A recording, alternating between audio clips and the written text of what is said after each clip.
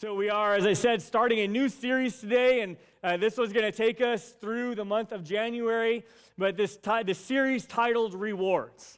And our theme verse for this series is Hebrews 11:6, the last part of that verse, where it says that God rewards those who sincerely seek Him.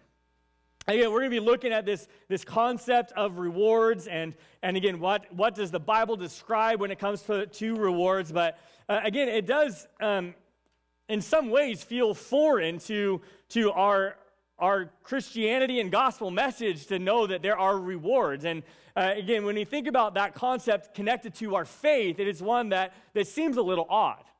And yet, we're going to see in Scripture that it talks about rewards a lot. And so we're going to look at that throughout this series. But when we start doing that, outside of our faith, we get the concept of a reward.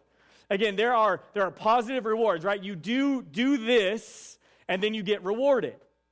Okay, and then there's also, though, negative rewards in life, right? Again, if you do something, then you will get that. And we call a negative reward, we typically use a different word. We call it a consequence, right? And again, we know that, again, especially as a parent, we understand this concept, right? That there are positive rewards and then there are negative consequences, but the same concept applies, right? That if you do this, then you get that. Okay, and it's a very simple concept, and it's one, in fact, that we kind of wish was connected to our faith. Right? In fact, a lot of religions are works-based and saying if you do this, then you get that. Now, again, Christianity is not that way. We're going to look at that today. They say we get the concept of rewards, don't we? Right? If we accomplish a task, if we do this, then we get that. We get that reward. Okay, now, when you see that, again, we understand the concept of rewards. Do something, you get something in return. Okay, and again, this concept is all over our culture. We see it all over, right? Again, especially if you have a card, right? You get rewards, don't you? Right? We know this from airline miles to fuel discounts to cheaper groceries. Rewards are all around us. Okay, and we understand this concept. If you do something, then you get something in return. Okay, now throughout Scripture, okay, as I continue to read and study Scripture, I see this word, this reward word, all over Scripture.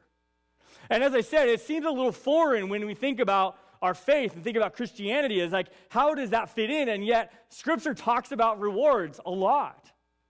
In fact, as I looked at the Hebrew and Greek words that are translated into the word rewards, and again, Hebrew and Greek is the language that the Bible was originally written in, and we can go back to those original words and those definitions and realize there are positive and negative connotations to this word. Like I said, a reward or a consequence. We see that oftentimes the same word is used in both ways in Hebrew and Greek. And we look at the definition is to give away, to deliver, to restore, to reward, or to yield a harvest of a reward. Okay, we also see, again, is to pay for a service, whether it's a good or bad, to hire, to reward, or to give a wage. Again, if I earn it, then I get a reward. I have to earn it. Right? When we think that, again, that do this and get that. Okay, this is a concept, in fact, this is a concept that most people expect when it comes to religion. Right? They think, hey, if I do the right thing, then I will be saved. I will get my salvation as a reward. Right? My life will be better off if I do this or that. Now, again, this is attractive to the idea of religion because it's very concrete. If I do this, I get it. If I don't, I don't. Right? And yet, this concept is in fact the opposite of the gospel message of Jesus Christ. Okay, this idea of if I do this, I'll get it. I will earn my salvation. This is the opposite of the gospel message. And in fact, and that's the verse I want to point out today, these verses from Ephesians chapter 2, okay, verses 8 and 9, okay, where it says, God saved you by His grace when you believed. And you can't take credit for this. It is a gift from God. Salvation is not a reward for the good things that we have done. So none of us can boast about it. Again, very clear, right? Scripture tells us in verse 9, it says, our salvation is not a reward. for the good things that we do. Right? And so this idea, this gospel message of following Jesus and receiving my salvation and forgiveness of my sins and eternal life with him is not a reward, but yet it is something that we get through grace. Again, just like Dominic got a prize even though he didn't earn it. Right? And that is grace. Right? Now, again, we receive our salvation even though we didn't earn it. Again, in fact, the only thing we earn when it comes to our salvation is death, right? Romans 6:23, for the wages of sin is death. But the gift of God, gracious gift of God, is eternal life through Christ Jesus our Lord. Again, and that's because Christ paid our price for our sins, so we don't have to pay that price to receive our salvation, right? We get it through grace. Now, notice again in Ephesians 2, verse 8, it says, God saved you by his grace. Again, what God did through the person of Jesus, that he lived a sinless life, he died on a cross, he rose again on the third day, right? So that's how he paid our sin debt. That's the grace part. But then the second part of that is when you believed, right? And that is the faith part of the gospel message.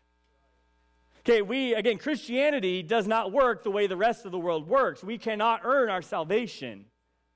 Okay, our faith, following Jesus, is not a works-based faith or religion. It is a faith-based relationship.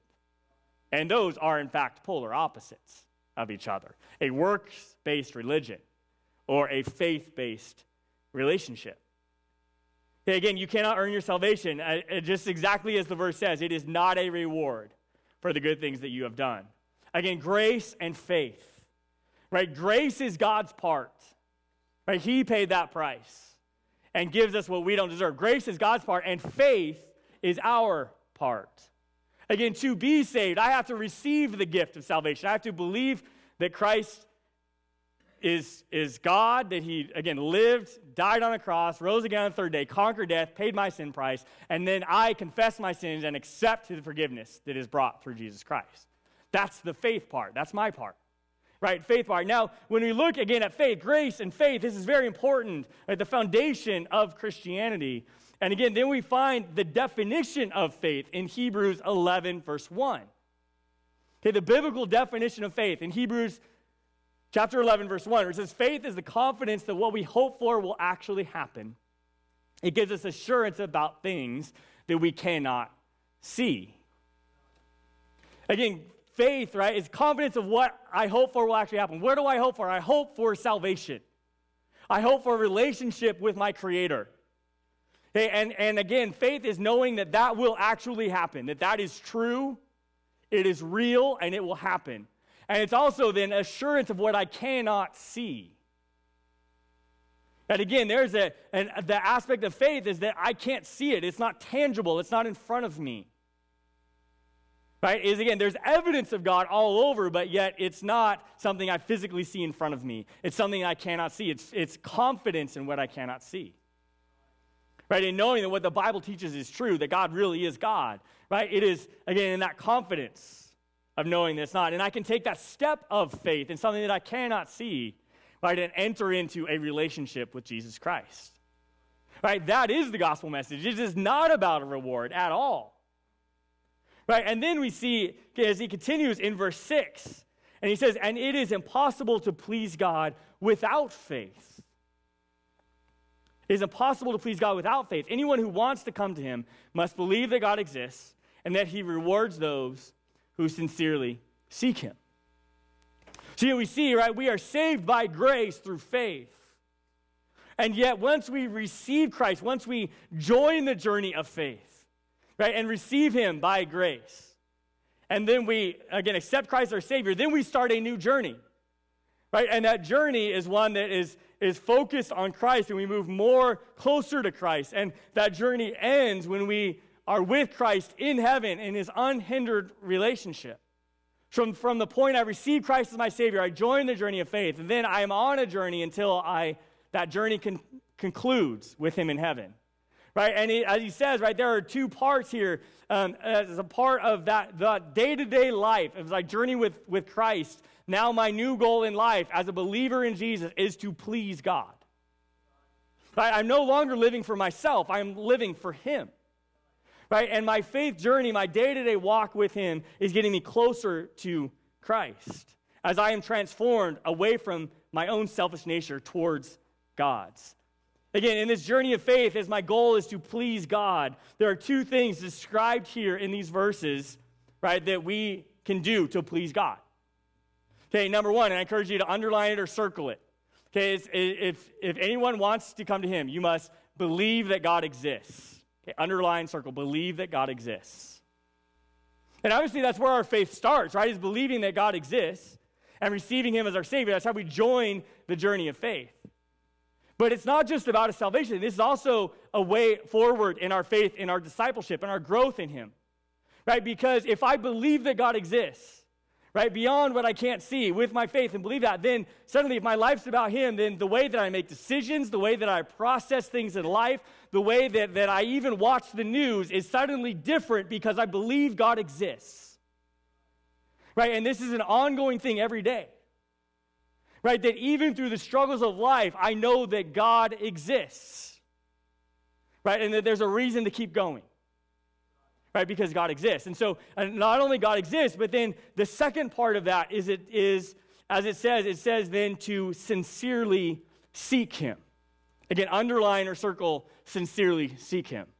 Okay, these are the two things described on how I can please God in my faith journey as I move closer to him with my time here on earth, is I believe he exists.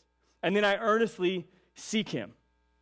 And as I seek him, again, through my life's not about me at all. It's about God now, and it's about moving closer to him, that I'm closer to Christ tomorrow than I am today as I journey forward in my faith. I know that my daily actions matter. Right? That outside of my salvation, there are lots of do this and get that descriptions in the Bible. And again, but these descriptions are not about salvation, but they are about discipleship.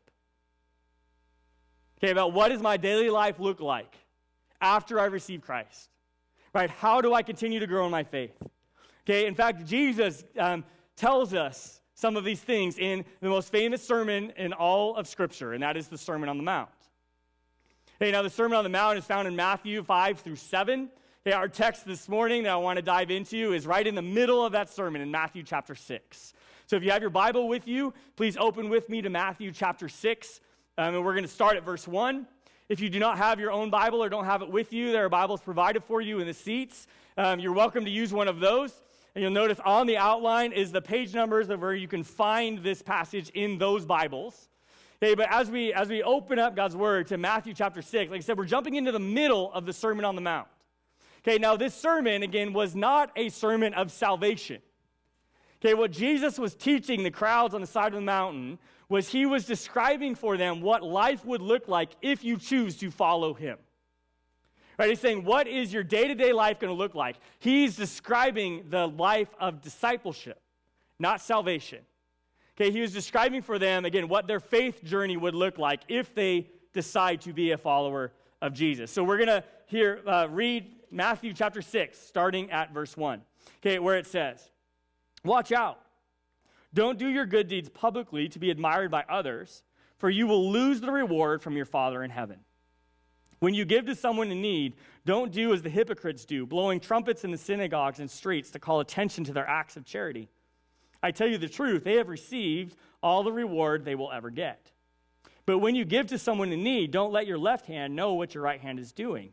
Give your gifts in private, and your Father, who sees everything, will reward you.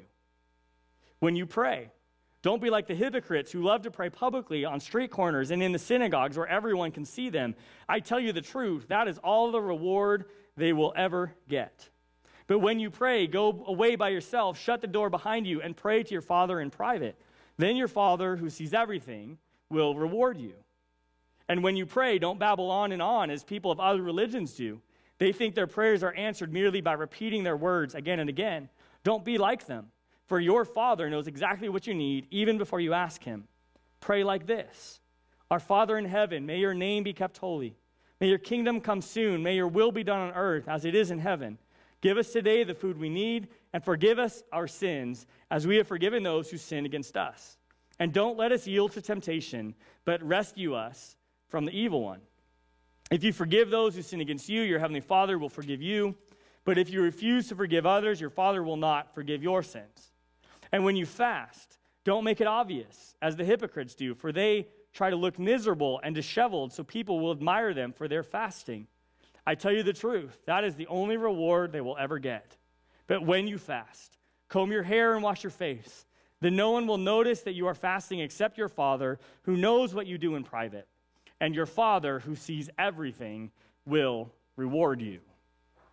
You know, I want to stop there. And again, as we look at everything that Jesus teaches here on the Sermon on the Mount, again, he's teaching these people about what a life will look like if you choose to follow Jesus. Okay, and notice, again, he uses this word reward, several times throughout this passage. Okay, in fact, many times.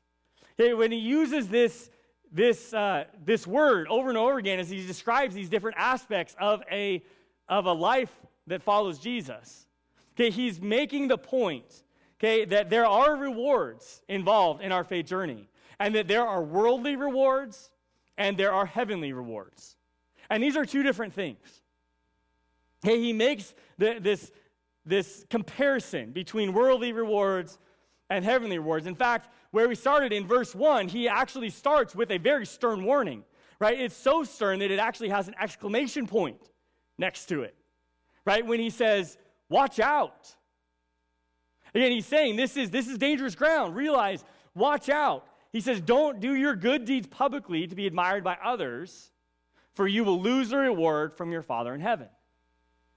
Again, Jesus is telling us, he's like, there are two kinds of rewards here. There are worldly rewards and there are heavenly rewards. And watch out, because it's sometimes it's hard to tell which one you're really working for. He says, watch out. Again, he gives us this warning. A warning that we should, again, take notice of. Right? What is he really warning us about? Right? As Jesus describes this discipleship life, this ongoing journey of faith with him, okay, he describes 3 good deeds that should be a part of your faith journey.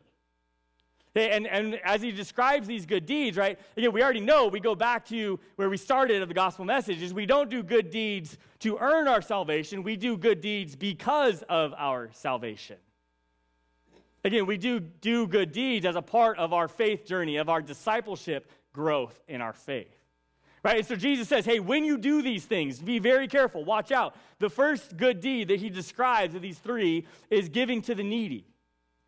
Right? In verses 2 through 4, he describes giving to the needy. Okay, and notice he says, when you do this, again, he doesn't say that you should or shouldn't do it. He says, no, when you give to the needy, this is a part of your faith journey. When you do it, though, make sure that you're working for a heavenly reward. And then he gives us advice on how to make sure that happens. Right? That we don't get our worldly reward, but we get the heavenly one. So when you give, he says, for your heavenly reward, give anonymously. Okay, don't shout it out. Don't be like, hey, look what I'm doing, right? He says, do it anonymously. Right? And then your Father in heaven will see and will reward you. Again, I don't know about you, but I would much rather have God in heaven reward me than a worldly reward. Right? Because notice he says, that's exactly what Jesus says. He's like, if you do it for the world reward, that's all the reward you will get. Right? But if you do it for a heavenly one, right, then your Father in heaven will reward you. I think that's probably a much better reward. Right? So he says to have a heavenly reward, give anonymously. And then in the next section, in verses 5 through 15, he describes a life of prayer. Again, he says, when you pray. Again, prayer should be an ongoing life discipline, right, of our faith, is to pray. Now, again, he doesn't say that we shouldn't pray with other people or pray in public times, but he describes not saying that that's not the only part of your prayer life. It also should have a private prayer life, right? And when you do that, to get the heavenly reward for your life of prayer, pray privately. Again, how that be a part of it? If the only time you pray is in public with other people at church, then you're not finding the reward you'll find through a life of prayer. Right? And that reward, again, is not coming from the Heavenly Father.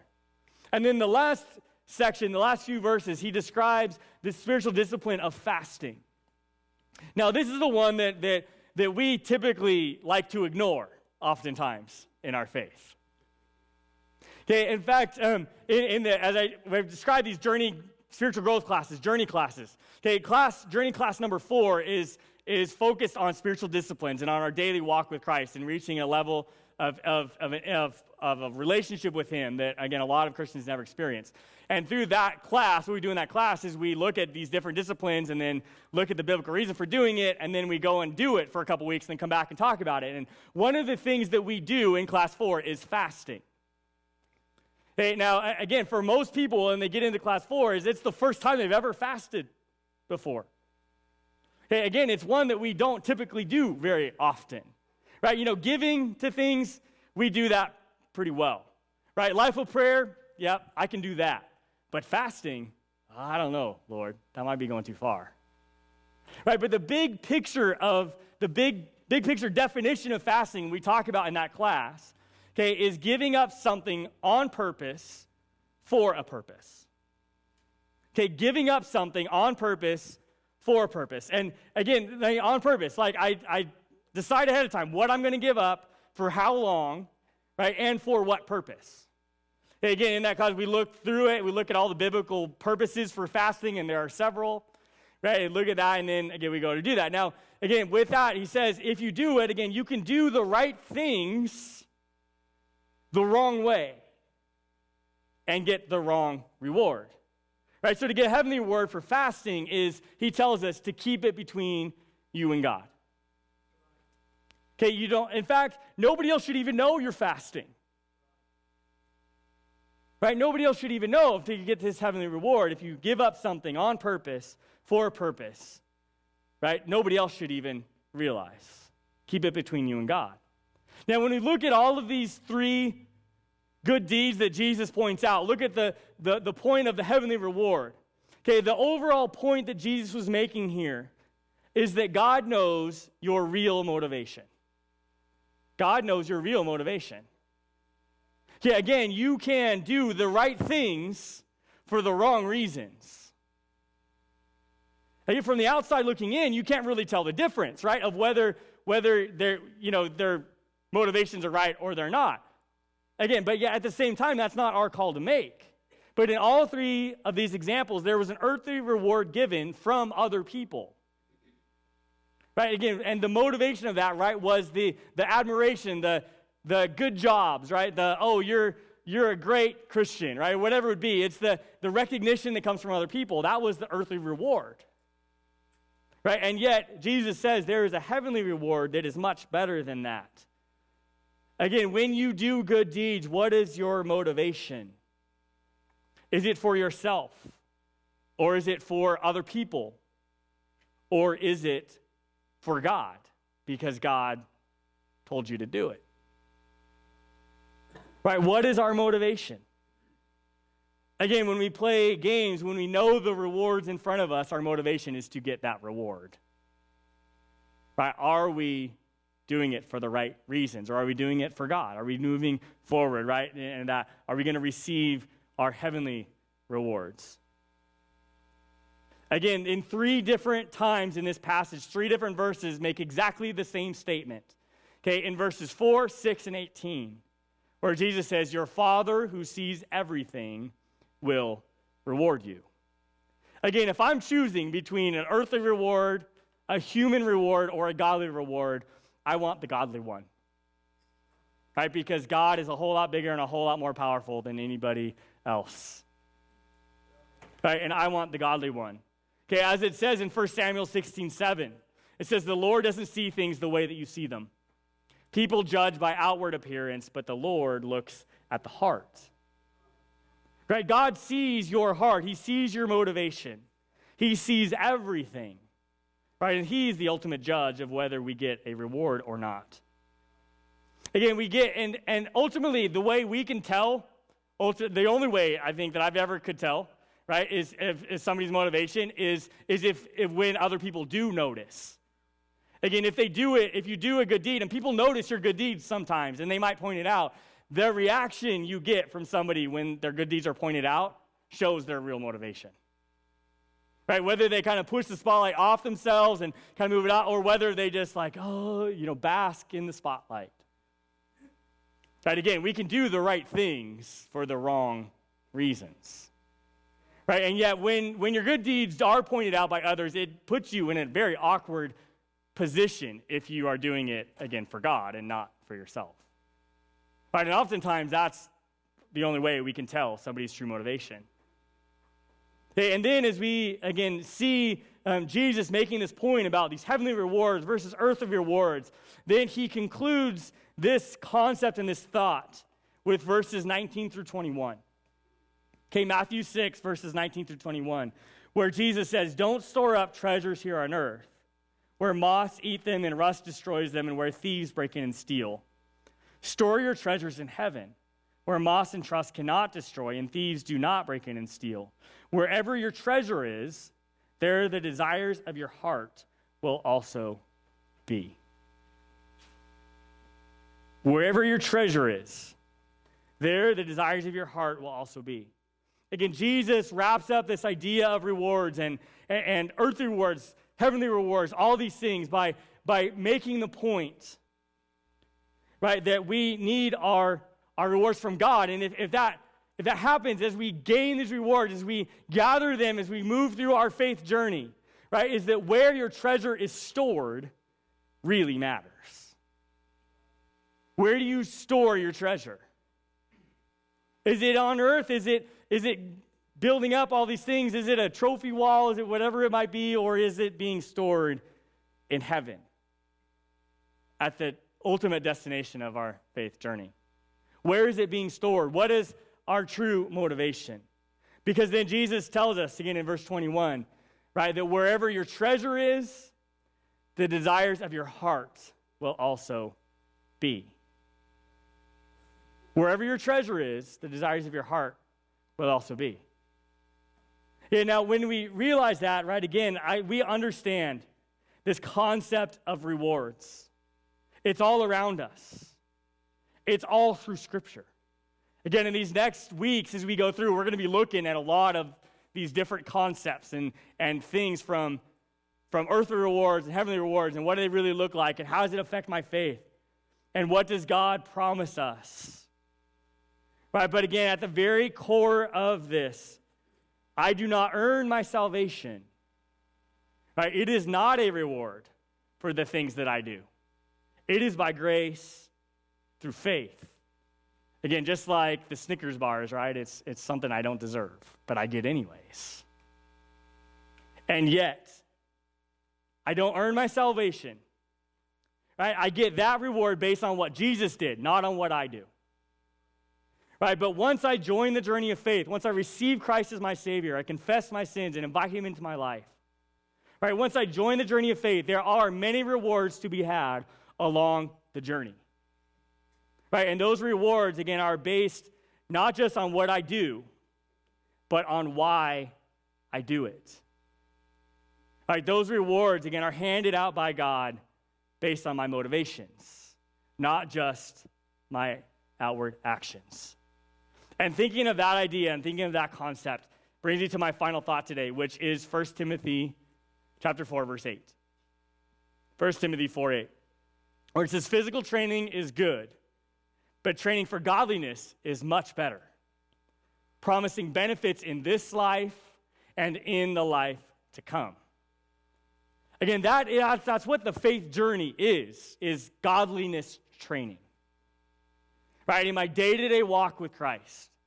Right, and just as this verse says, as I train for godliness, as I move forward in my faith, day in and day out, right, it brings benefits in this life and in the life to come. Okay, and that's what we're going to do for these next several weeks, is we're going to look at exactly what that is. We're going to break that down. What are the benefits in this life, and what are the benefits in the future life?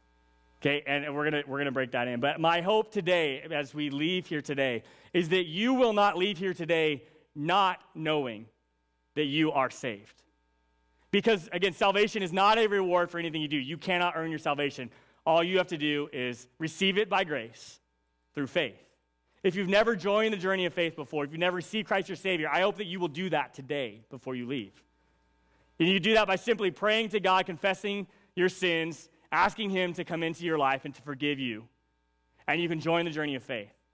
Again, you can pray in your seat and to do that. We're going to sing a song here as we conclude. You can come forward and pray. Okay, but again, please do not leave here today wondering if you're saved, because you don't have to earn that at all. You get that through grace. But if you received God, then I hope you'll be journeying forward as he continues to transform you in your journey of faith. And we're going to look at those rewards we get from that through these next weeks. Lord God, we thank you, Lord, that we can come home to you. God, that we can receive you as our Savior. God, and we can not have to earn our salvation, but receive it through grace and faith.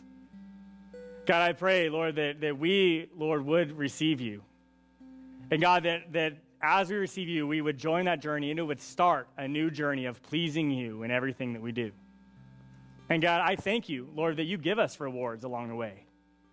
And God, I pray, Lord, that as we go this week, Lord, even as we celebrate this new year, God, we can celebrate who you make us in Christ.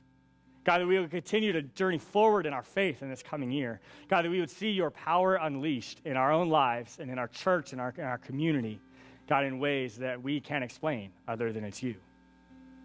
And God, we thank you, God, that you continue to walk with us no matter what our journey comes or comes against. Lord, guide us as we go this week. God, help us to please you in a journey towards you and closer to you with every step. Guide us as we go. In Jesus' name, amen.